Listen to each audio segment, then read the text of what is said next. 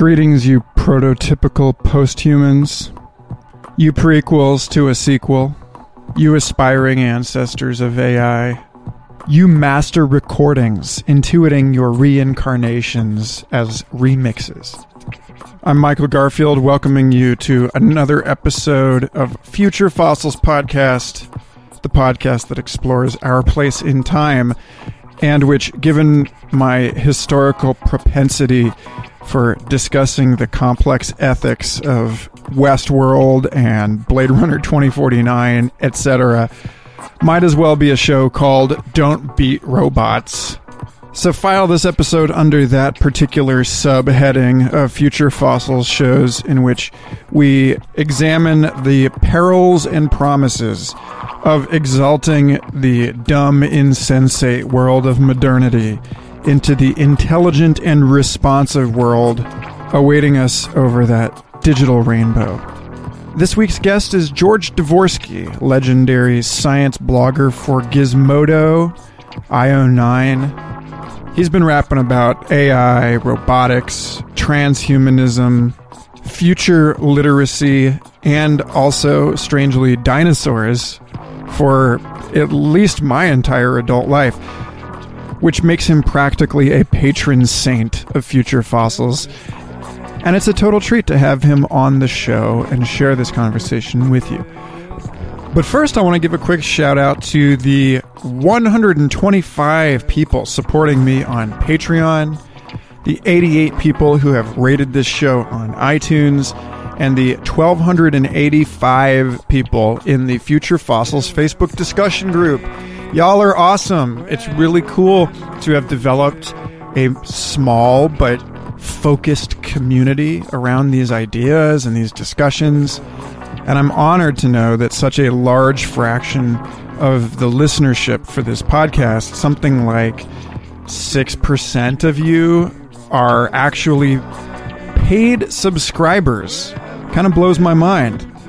I'd like to give a special shout out to the Innerverse podcast for joining that list of patrons. I was just on Innerverse for their 100th episode and had a really delightful conversation, so find them and check that out. And also to Laura Fash for upping her pledge significantly.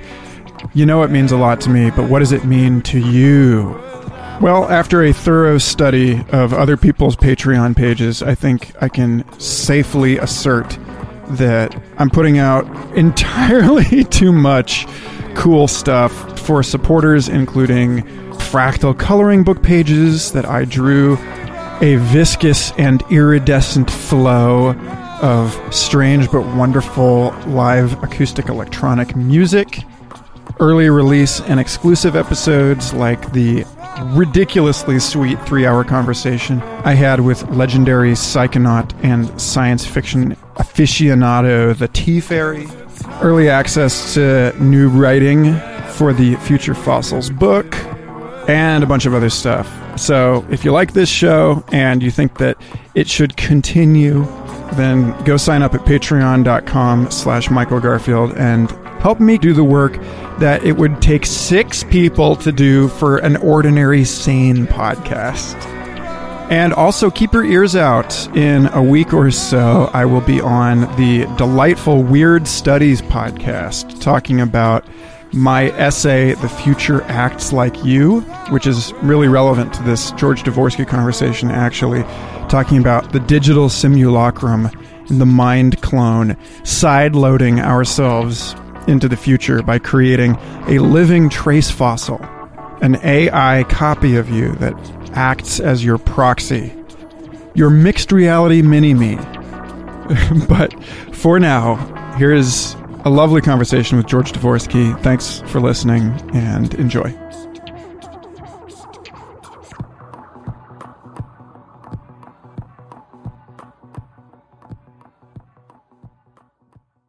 George Dvorsky, it is such a pleasure to have you on Future Fossils Podcast.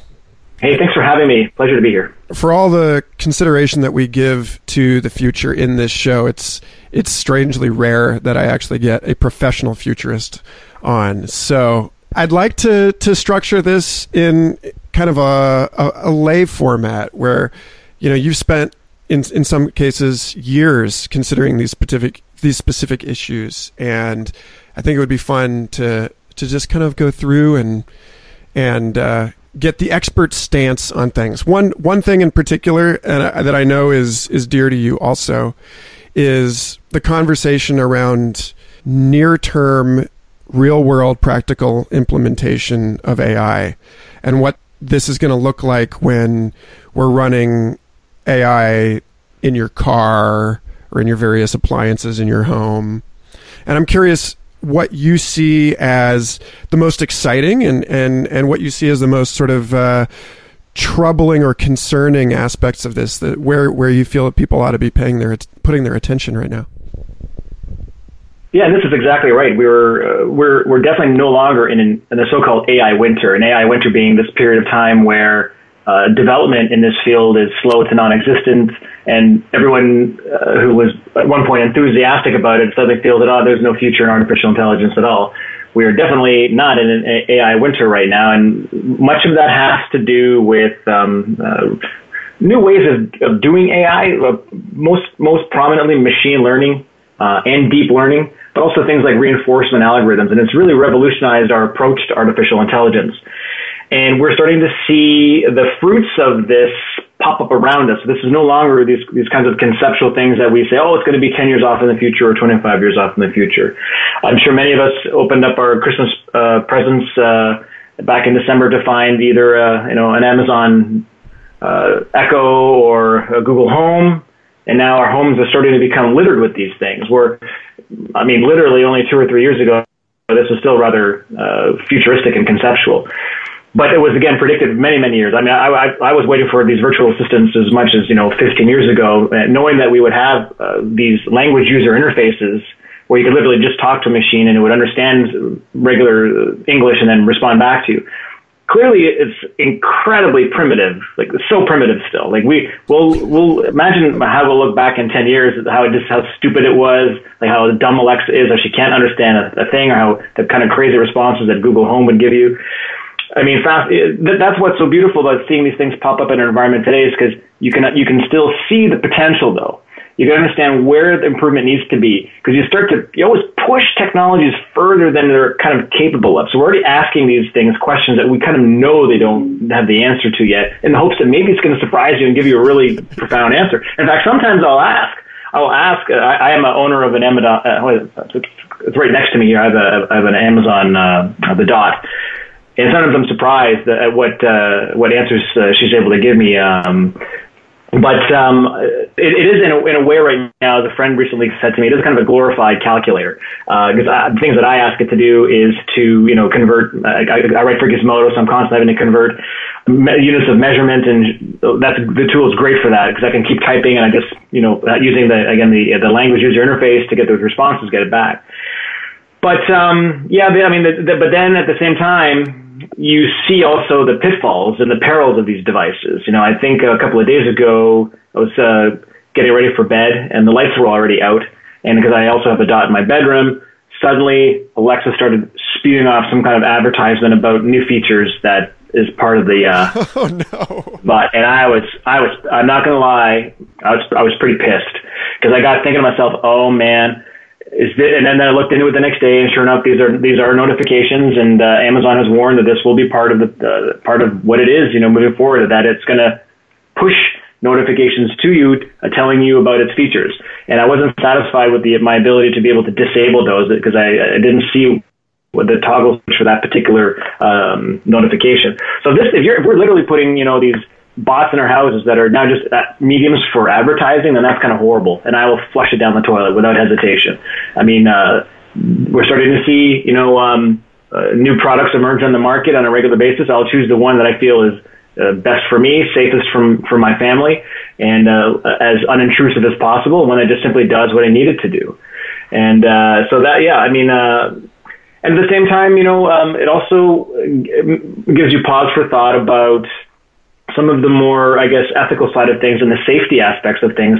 And I'm thinking particularly when it comes to children and how what their use of these devices are like. They're already having AI enabled dolls for girls. where, it actually learns their name, learns certain tendencies about them, and it starts to react to them almost as if they're like a real child or a real baby, but it's just a bot that's just script based. Maybe it's working on, machine learning. I'm not sure how sophisticated these things are, but it makes me wonder, if you're a 4-year-old girl, are you able to actually cognitively understand that is actually not an entity worthy of any moral consideration? Meaning, like, it's not a person. It's not something that she should really care about as another being. It's not like a kitten or a dog or a brother or a mother. It's just a dead doll. But can a 4-year-old wrap its head around it if this doll is actually referring to her by name, understanding what she needs, asking her what she wants? So that's something that we have to talk about. But also, let's take something like, let's take a 4-year-old or a 6-year-old's interaction with the Google Home, and it asks it certain questions. Should it be giving them the same answer as it would you or I? And how can we teach these devices to learn the difference between who's asking the question? So I often find, like so many technologies, they're often introduced well before we've actually answered these questions, and certainly before we've actually imbued these technologies with the capacities to figure these things out. In a similar way, the way algorithms on YouTube are feeding content to children based on their viewing behaviors, and we're finding that children they fall down certain paths and certain avenues where they watch certain types of programming that adults would have absolutely no interest in. But is it healthy? Is it good? Is it something we should be alarmed about? Maybe it's completely harmless. I don't know. But these are what technologies today, as they're appearing, are allowing us to kind of peer into the future so that we can tweak them and make them perhaps what we actually want them to be. Yeah, I think about that. The research findings from a couple of years ago that people were significantly more comfortable riding in an autonomous vehicle if it had been given a human name and spoke to them in a human voice. And there's this thing about our cognitive bias to anthropomorphize or to personalize the thing that we're interacting with, and how in one sense this is actually a neurohack of extraordinary proportions for teaching the machines how to interface with us. Like you talk about, like the natural language speaking interface as a sort of holy grail that we're fumbling into. But this issue of the sort of philosophical question of the person on the other end of a transaction, and how it's becoming more and more difficult for us to know. I mean, you look at, to scale it out from robot and 4-year-old to, the way that our society is itself inadequately literate to deal with these things. The vast number of bots involved in social media steering public opinion about all these things. So I guess there's that ethical issue. There's the at what point, how do we start to tease apart these more nuanced issues of personhood? But then, also, you talk about opening our homes to all of these business actors that have different interests in our personal data, and I'm curious how you see this conversation like interfacing with conversations around cybersecurity and encryption, and like what privacy will mean in these new spaces. Yeah, and we've been worrying about this for a long time, and who would have thought that we would, voluntarily bring these devices into our homes? What could be these massive, surveillance technologies? You look at, some Orwellian nightmare. It was imposed upon us. The state forced you to have these surveillance devices in your home, and lo and behold, we are voluntarily installing and buying, purchasing them and installing them in our homes, and just hoping that they are as secure and non-invasive as the manufacturers have led us to believe. Again, what they're telling us is that they're not actually listening, these devices, until you actually say the wake word. But how if that's okay, it could be true. I hope it's true. But how easy would it be for a manufacturer to disable that feature such that it's constantly listening, and such that all the dialogue that happens in your house is being fed to a data repository, and of course powerful filters go through it through machine learning, pattern recognition, can pick out perhaps conversations that are flagged for whatever reason, whether it's because that's what the company is looking for, or because maybe times are tough in the future and we're moving more toward a surveillance state, more toward authoritarian style governments, and they just want and are demanding access to that information. That's definitely a kind of a scary space for the future, one we most certainly need to keep in mind as we are introducing these tools in our homes. And it doesn't necessarily have to be, these personal assistants. It can be any other thing in a house, these capacities. So as to how encryption and other security measures can play into that, that's not my immediate expertise, and I can't speak to that. But certainly security has to be something that is thought out at the development stage of these products. Let's take again, not that I want to keep picking on Amazon's Echo, but it's so insecure right now to be almost laughable. And again, I always like to look at things around us today that we will laugh at years from now and marvel as to how stupid it was. And so the ease at which you can order product with this device now. So let's say you set up you've got your Amazon account set up, your credit card is all set up. And I think really, I've never actually gone through this process myself, but as I understand, if you want to actually purchase something, you say, "Hey, Alexa, I want to purchase, 24 cans of Coca-Cola." Just going off here. Alexa, stop. Brutal, right? Don't actually purchase that. I'm actually going to turn it right off. Right off. Oh, death. What are you doing, Dave? Must have started to argue with you. Anyways, yeah, that's right. So it would have, as you saw, that set it off. It was ready to make the order. It just needed me to make a confirmation, and next thing you know, I'm getting 24 cans of Coke, shipped to my house. And there was, I believe, a prank on South Park where that triggered a number of dots or echoes all across North America. It just got it freaking out, which got me thinking, it's kind of absurdly easy to kind of mess with the system. And I was joking with my wife that a podcast like this one or a radio show or a TV show could definitely just go through the script, and next thing you know, Amazon is shipping out millions and millions of a product as some kind of elaborate prank. I'm not sure what kind of safety measures they have for that, but you see how flimsy it is, right? You see how easy it is to get around it. The wake-up word is a very flimsy barrier right now to infiltrating an individual's account.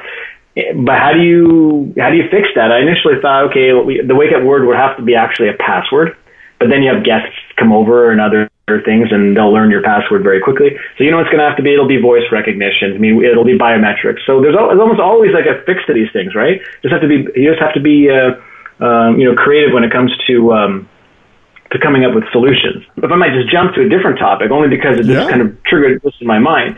So recently at a conference as an artificial intelligence conference in Toronto, and we were talking about autonomous vehicles, I'm glad we're going to move away from the virtual assistants. Maybe now we can talk about autonomous vehicles a little bit. And as we're fully expecting, these things are going to be super safe, right? That's kind of the point, as I understand it, and as I certainly demand in these vehicles.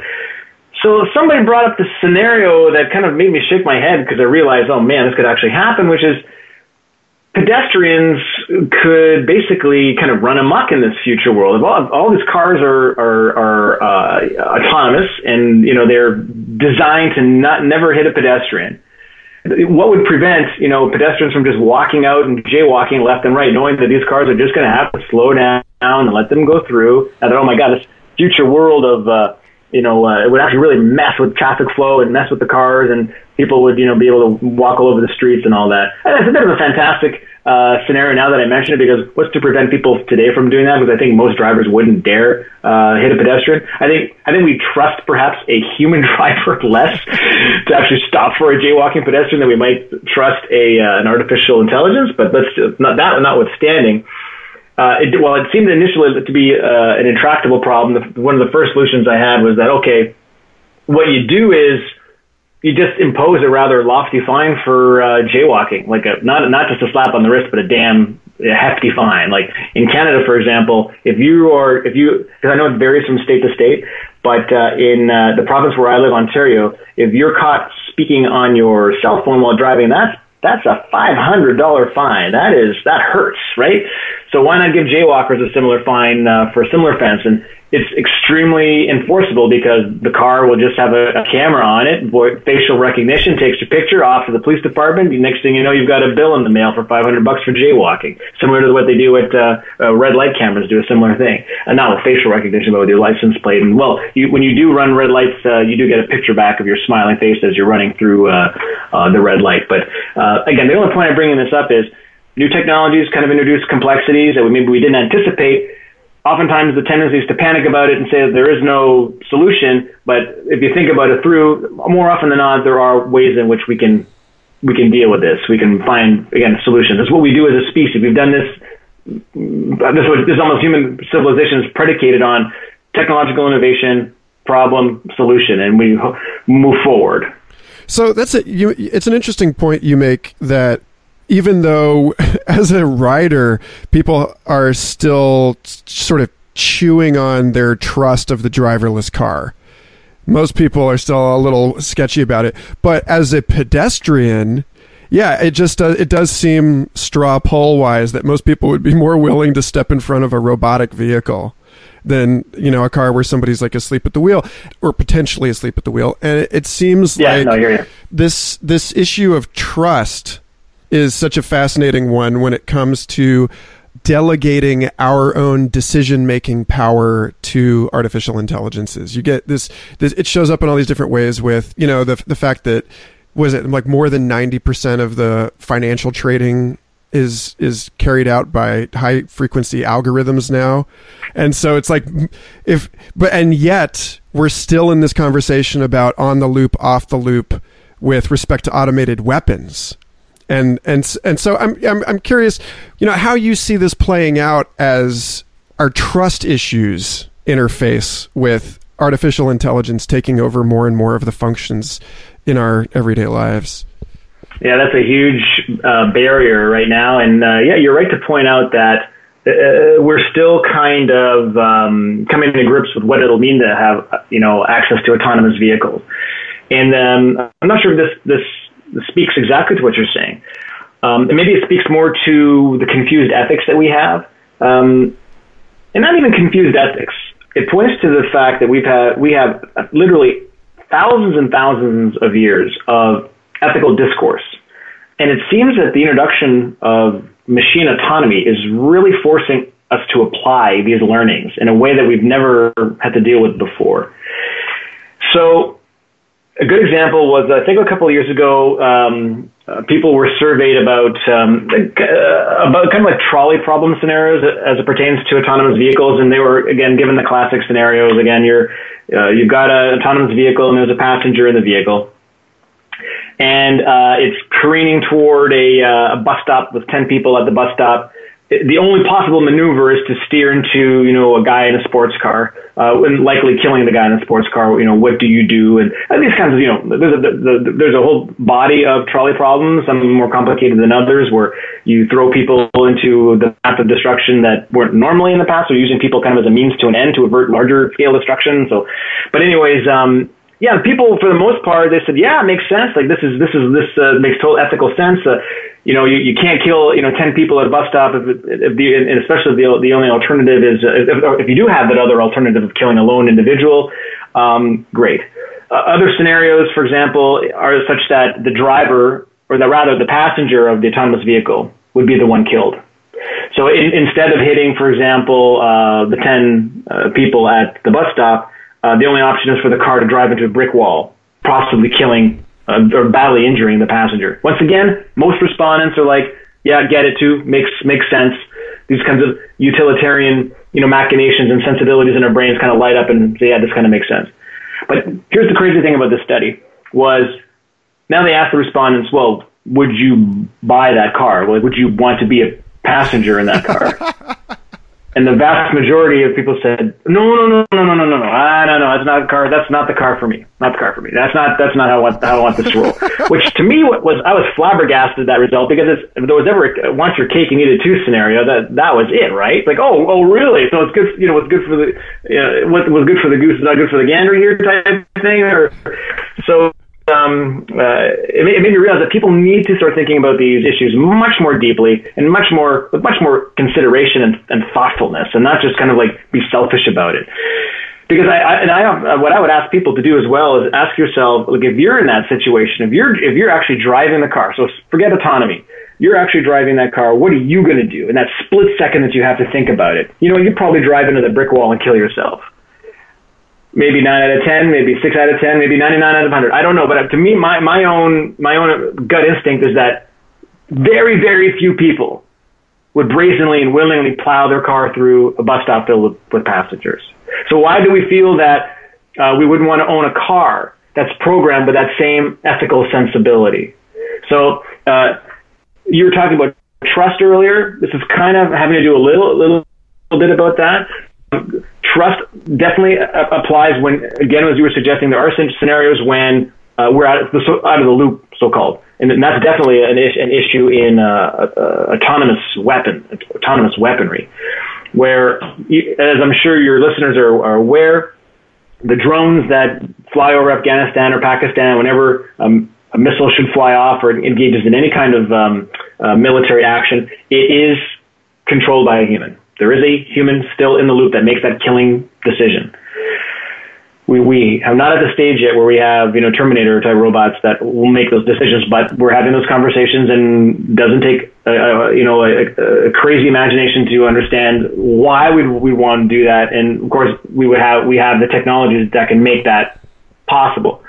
So now imagine that you've got, bots, whether they be drones or autonomous tanks, going out into conflict areas. It has to make some kind of an assessment. If human is out of the loop, it kills an enemy combatant, or does it? Did it kill a farmer in a rake? Did it just screw up its visual processing? How does it even go about some of the levels of complexity that soldiers and had to have struggled with, for a long time when it comes to determining friend from foe. So there are this. And of course, the potential for this to be hijacked by terrorists, to have these technologies now thrown in our face against us, raise another interesting possibility, such that you're already seeing groups emerging, institutes emerging that are calling for bans on autonomous killing machines. There was a talk at the United Nations late last year. Again, just trying to get this conversation going that there should be a moratorium, and that we should never ever allow humans to be out of the loop when it comes to killing other individuals. There is a school of thought that's opposed to that, saying, look, this is the fact that we should not want humans killing humans. What parents want to send their child to a foreign country to get killed, when you could actually send a machine over to do the same job. By the same token, you can see how repulsive that might be. It might make the act of killing all the more easier and more convenient.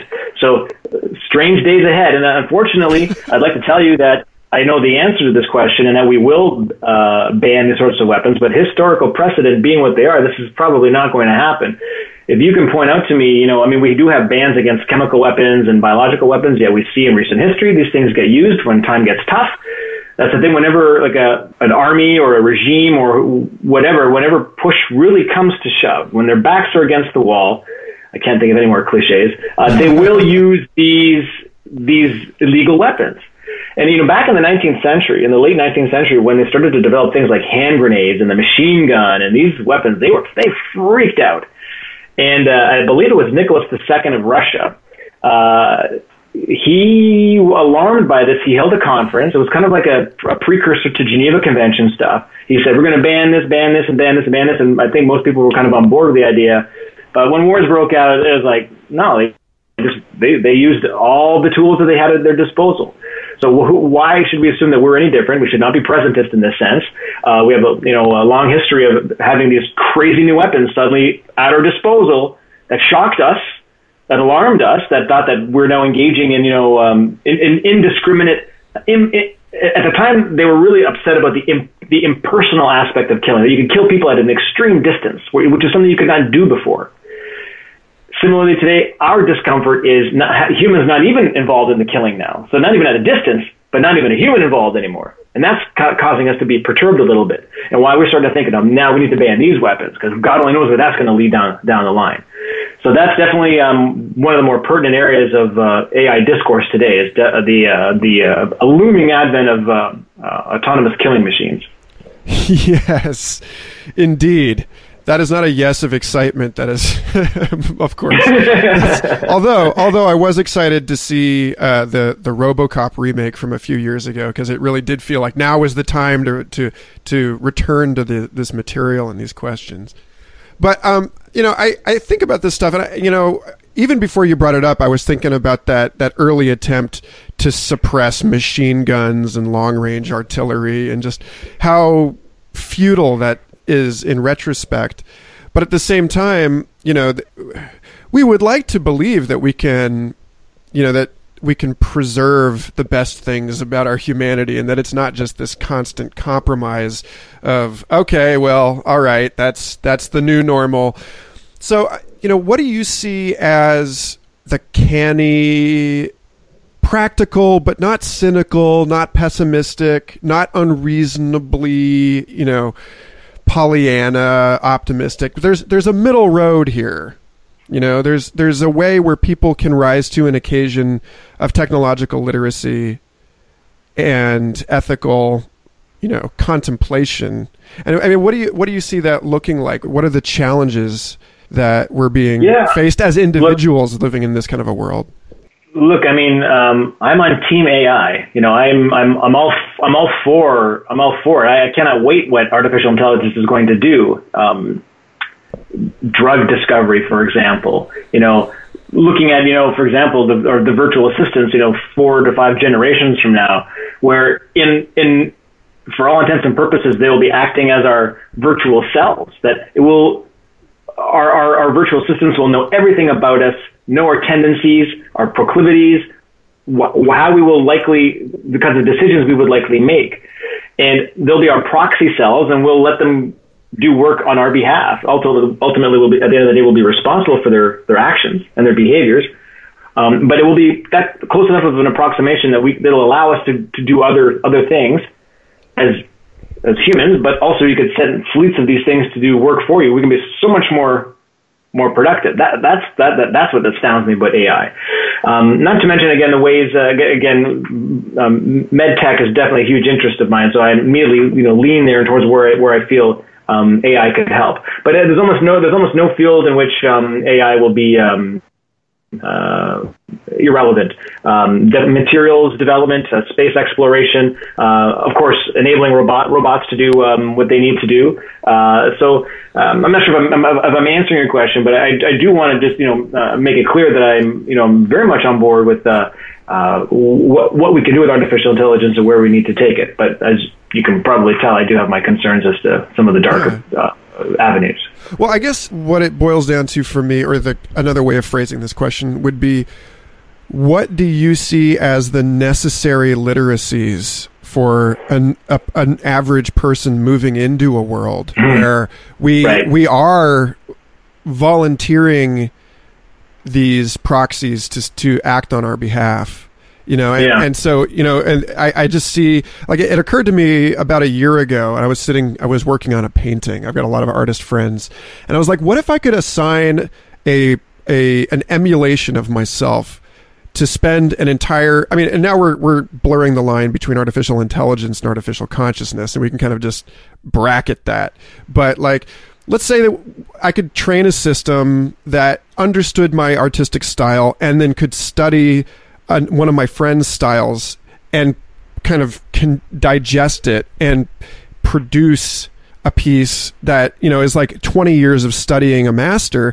And then I thought, oh my God, we're going to see this arms race of people who are just absorbing each other's abilities and forming these, that I think about the centaurs in chess, where you've got teams of humans paired with artificial intelligences, and they're all going together. So like, how does a person live in this world? Like, what is it going to take for your ordinary human being to, what kind of literacy is going to be vital in this space? Wow. I mean, I think definitely, I think acceptance to a certain degree. And I think one risks, fighting against these trends, because it'd be, I think, a losing battle. The trick is to stay, at least to keep pace with these developments, and find ways in which you can work alongside it. I love that you brought up the centaurs, because that's I think a huge area in the future, because we're so far away still from artificial general intelligence. The kind of general intelligence that you and I, we're a super generalized form of intelligence. We can problem solve. I can drop you in the middle of nowhere and you can get your bearings and understand the context. AI, not even close to that right now. They just do very straightforward, simple things with what's referred to as narrow AI. But what if we can pair a system with a human? You do get, I might use this word, a synergistic result, and that's what the chess masters are learning, that they can produce some remarkable results when they work in tandem with the computer. And I don't think that chess is going to be the be all and end all of this area. I think virtually anything. I think art's a great example. Imagine composing music with an artificial intelligence at your disposal, and with a language user interface as well. You can communicate what it is you need, what you're looking for, what inspiration you need to draw from, and together create something incredibly complex and beautiful, something that a human couldn't do all by themselves, and something that an AI most certainly would not have been able to do all by itself. And even at work, whether you're an accountant or you're in finance, if you have an AI at your disposal to maybe put you and enable you to kind of go into a place you wouldn't normally go, I think that's something that I think individuals need to be aware of. So that's the kind of form of literacy I think that's important. But also knowing, understanding limitations, to be cynical when new products are released, and you're immediately working with them to understand that, look, this is a company that they're trying to make a profit. They're trying to sell these en masse, and they're trying to steer you into certain directions to make you feel that you need that. So, as always, ask yourself, what is the problem that this solution is trying to solve, and can you fully articulate it as a problem that needed to be solved?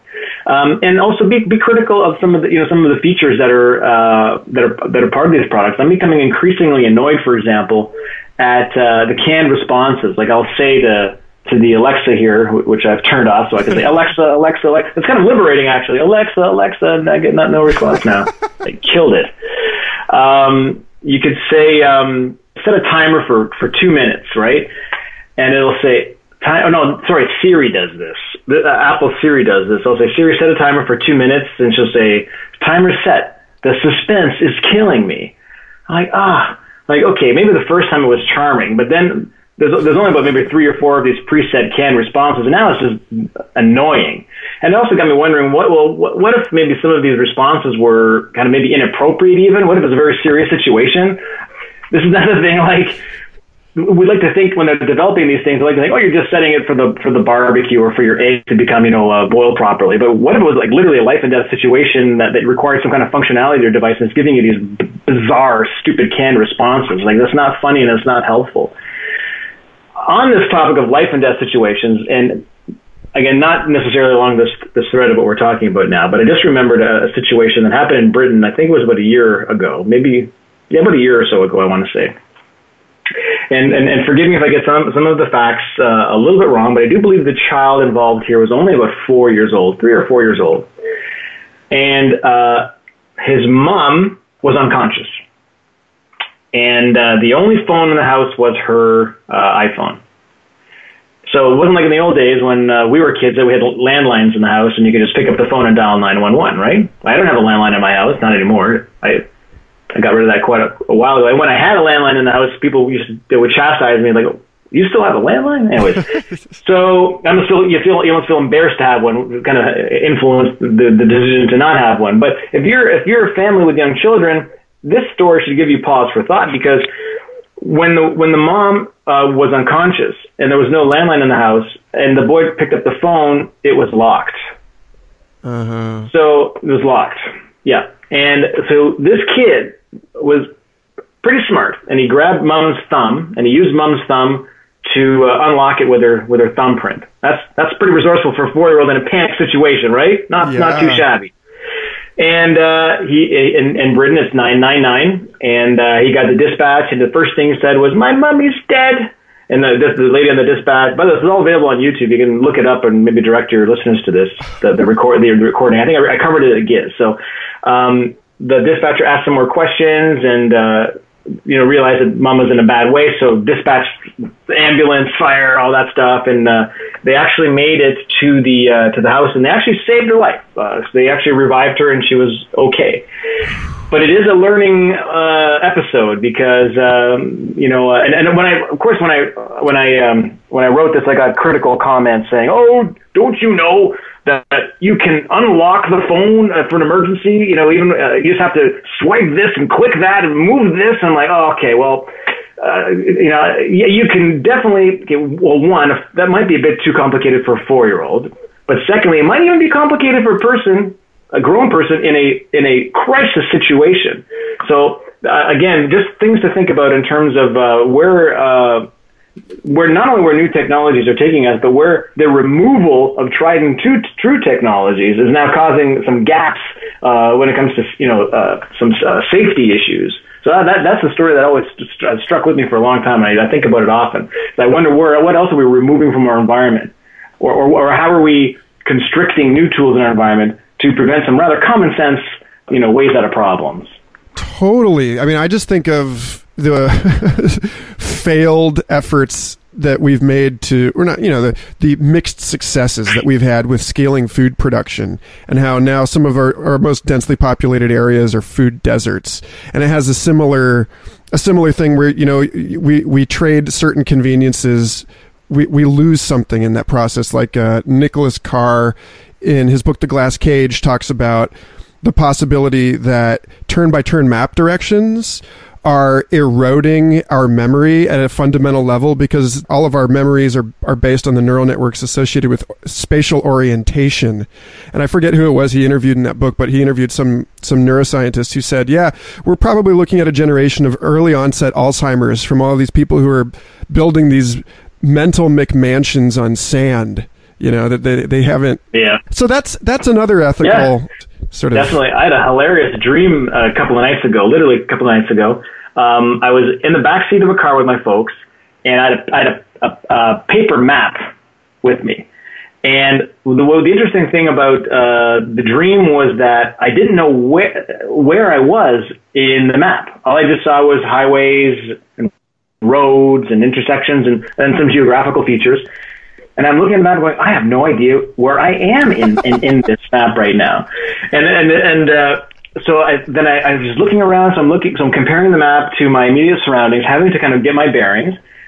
And then I noticed, okay, some structures, some features here lead me to believe that I might be here. So I said to my dad in the dream, I said, if in a couple of minutes we get to a river, I know exactly where we are in this map. And by the way, one thing I didn't stress, I was futilely trying to double click on the map to get that locate. Like, on some maps you can like click and it'll auto locate you. Yeah. I don't just trying to get myself to locate, like I was using Waze or something like that, and it was not working. It's like, no, paper, which is funny because I can't believe I would do that in a dream. But you see kids, by the way, do that. You see like a 3-year-old pick up like a magazine. I've heard this story from so many parents. They'll pick up a magazine. They'll try to They say it's broken. This is me in my stupid dream. So sure enough, we managed to reach the river, and I'm like, amazing! I know how to read an analog map. I'm the best. This is crazy. But I remember the old days what it meant to plan a trip. I remember one time, the family would go to Florida, the drive from Ontario, Florida, and we'd just call up the maps and just do our best to try to figure what would be the most expeditious way to get from here to there. And now it's just absolutely done for us. And how fun would it be? I think if you've got young kids now, to put them through that exercise. I don't think there's nothing wrong with that. I think perhaps this kind of old-timey parenting, maybe just to just to show kids what's kind of involved in the process. But yeah, that's just my silly dream. Yeah. Well, in the totally relatable struggle of this dream, I hear something that you actually talk about this a lot, or you have over the last few years, and it's an area that I find literally keeps me awake at night. Where I a few years ago I saw the TED talk on the interspecies internet. And it was Peter Gabriel and Vint Cerf and a couple animal researchers talking about how is it that we're going to ethically involve, dolphins and primates and other persons, non-human persons, in the digital society, actually find interfaces for them and weave them in a way that they might even be able to participate culturally or even politically. And in that conversation, I hear what I also hear in your dream, which is this, like, the rushing to keep up, the confusion around which literacies and which platforms.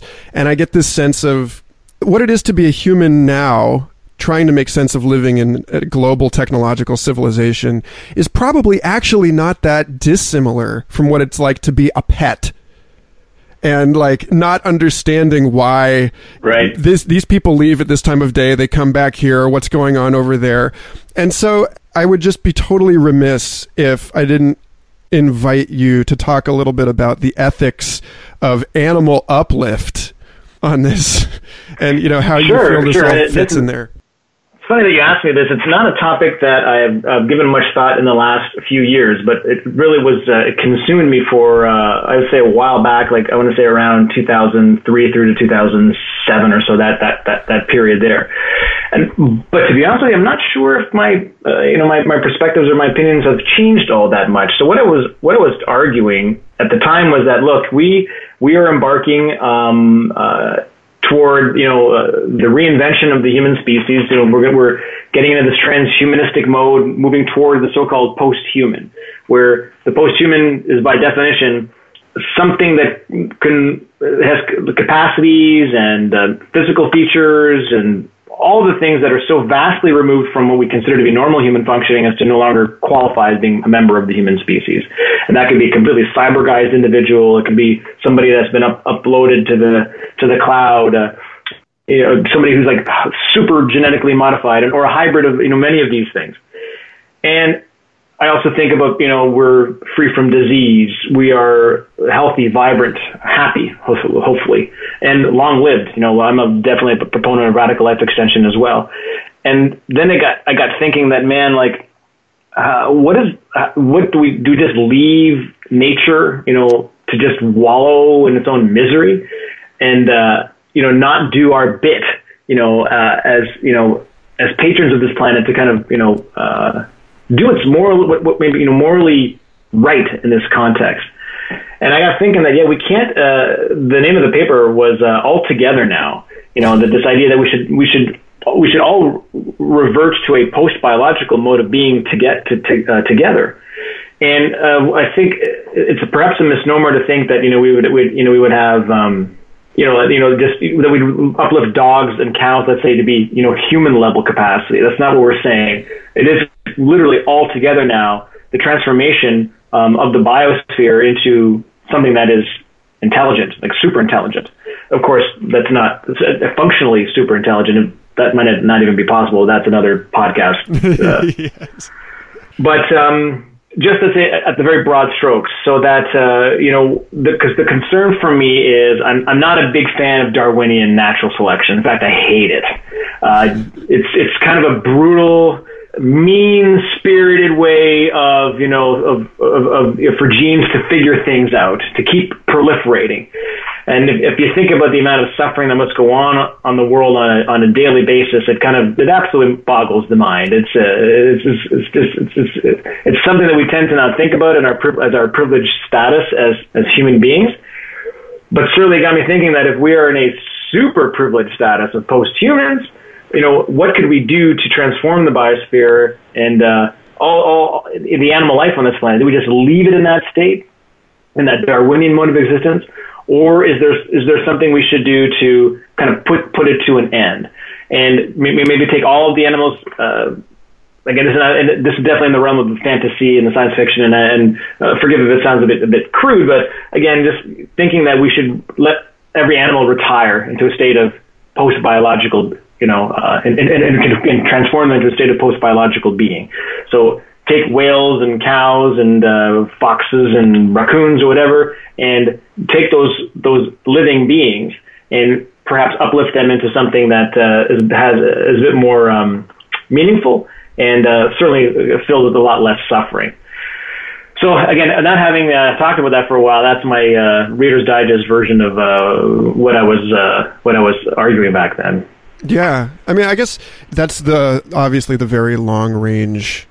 It is a long consideration, range, but like that's not next week for sure. Yeah, but in between here and there, I mean, we are now, very actively talking about what it would mean to lace a smart sensor grid into the Great Barrier Reef and turn the reef into a smart reef, so that we can act upon exactly it. Restoration ecology with reseeding new reefs with genetically modified acid-resistant corals and that kind of thing. And so, even though this particular issue of, do we pull everything with us is in one sense a very long-term consideration, in another sense, this question of geoengineering and ecological engineering as necessary adaptations to climate change are like in the days, are in the news now. And I'm curious how you think about the kind of ethical considerations around this stuff when it in a lot of ways it is like the driverless car. It's like certain situations are seemingly completely unpalatable until it becomes a matter of necessity and survival. And then I just have a hard time imagining us. I don't care what your vision of the future is in terms of where we're heading and the kinds of timelines involved. But like honestly, like let's say 10,000 years in the future, 1 million years in the future, like are we really going to allow a lion on the Serengeti to take down an antelope and asphyxiate it to death and then or even before that rip out its innards as it's still thrashing on the ground? Like this is the thing that happens on a very regular basis and has been happening for millions and millions and millions of years. Imagine if you somehow calculate all the suffering that went on during the time of the dinosaurs across the 3 different eras of the dinosaurs. Like that's this kind of like period of like super predators, right? It's just, this is an orb of brutality. And I'd like to think that, at some point in the future, again, like I said, not next week, not 100 years from now, but at some point, can we think about, and I like what you're saying, getting, the examples of corals might seem, like a small one, but it shows that, take these individual aspects of nature, these bits of ecosystems, and rethink how it might work. How can we keep this like a lush, verdant planet, for example, that might even still have wildlife, and some of that wildlife we can retain its biological status, while maybe integrating some robotic aspects to it, or intelligence somehow, reworking the entire planet in a way that we can't even begin to conceive of right now, and there's something of profound beauty, and at the same time, it satisfies our moral sensibilities. That now we've created a real thing of, again, beauty, for the lack of a better term, a wonderful place to live in the universe, as opposed to what it is now. And again, I would caution your viewers, because I get a lot of flack about this. Believe me, I get a lot of people think I'm absolutely nuts for this. But check your privilege as a human being constantly. All right. We have to understand that we are in that lofty position where we can very conveniently say, no, we should never do this to the animal kingdom. Who are we to do this? Well, that's easy for you to say. And just think, do you want Darwinian natural selection to still do what it's doing 1 million years from now, 1 billion years from now? Because it will, if we don't do anything about it. I don't know who said this, but there's an old saying, if we don't play God, well, then who will? So this is, I think, part of the post-human imperative, if you will, is to definitely play God. Absolutely. Yeah, that's the... Stuart Brand was we are already gods. We might as well get used to it or something. Oh yeah, to that effect. Perfect. Yeah. Same sentiment. Yeah. Yeah. And there's a guy who no compunction talking about de-extincting the mammoth and restoring the Pleistocene megafauna to North America. Yeah. That's where you get the moral considerations clearly have to reach beyond the individual and look at these wider systems. Well, I mean, we're coming up on an hour, so out of respect for your time, I want to wrap this up, but I do want to give you the opportunity. Typically at the end of these episodes, I invite somebody to think about this as a museum exhibit, like that you are in this audio archive that hopefully one day will be restored and poured over by the emulated virtual assistants of digital archaeologists. And even though we can never really be sure what they will find of value, because it's often stuff in the trash pile of the greatest interest to archaeologists, I'd love to just, leave a message to your future self and ask a question or offer some nugget to consider for posterity.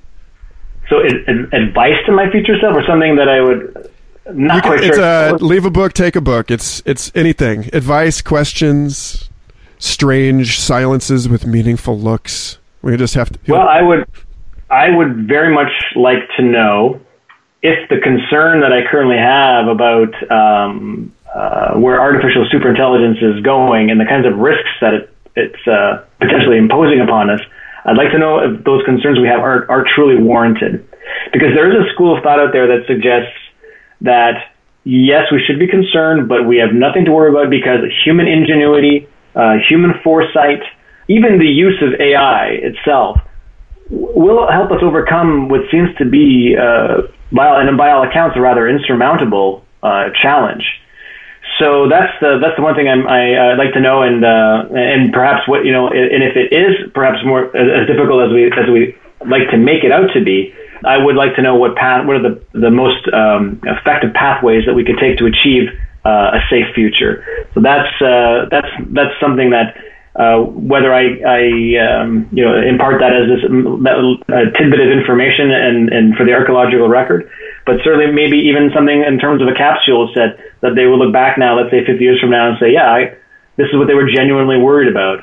But even then, not so. Let me ask you this: do you think the so-called AI alarmists, like myself and the Nick Boströms of the world, and the Elon Musks, and to lesser degrees the Bill Gateses and such, and all the many academics who are working out there in this area, do you still feel that this is a minority fringe opinion, or do you feel that it's generally taken for granted that that artificial superintelligence is potentially existential in terms of its risks for us? Is that a question for me? I'm asking. Yeah.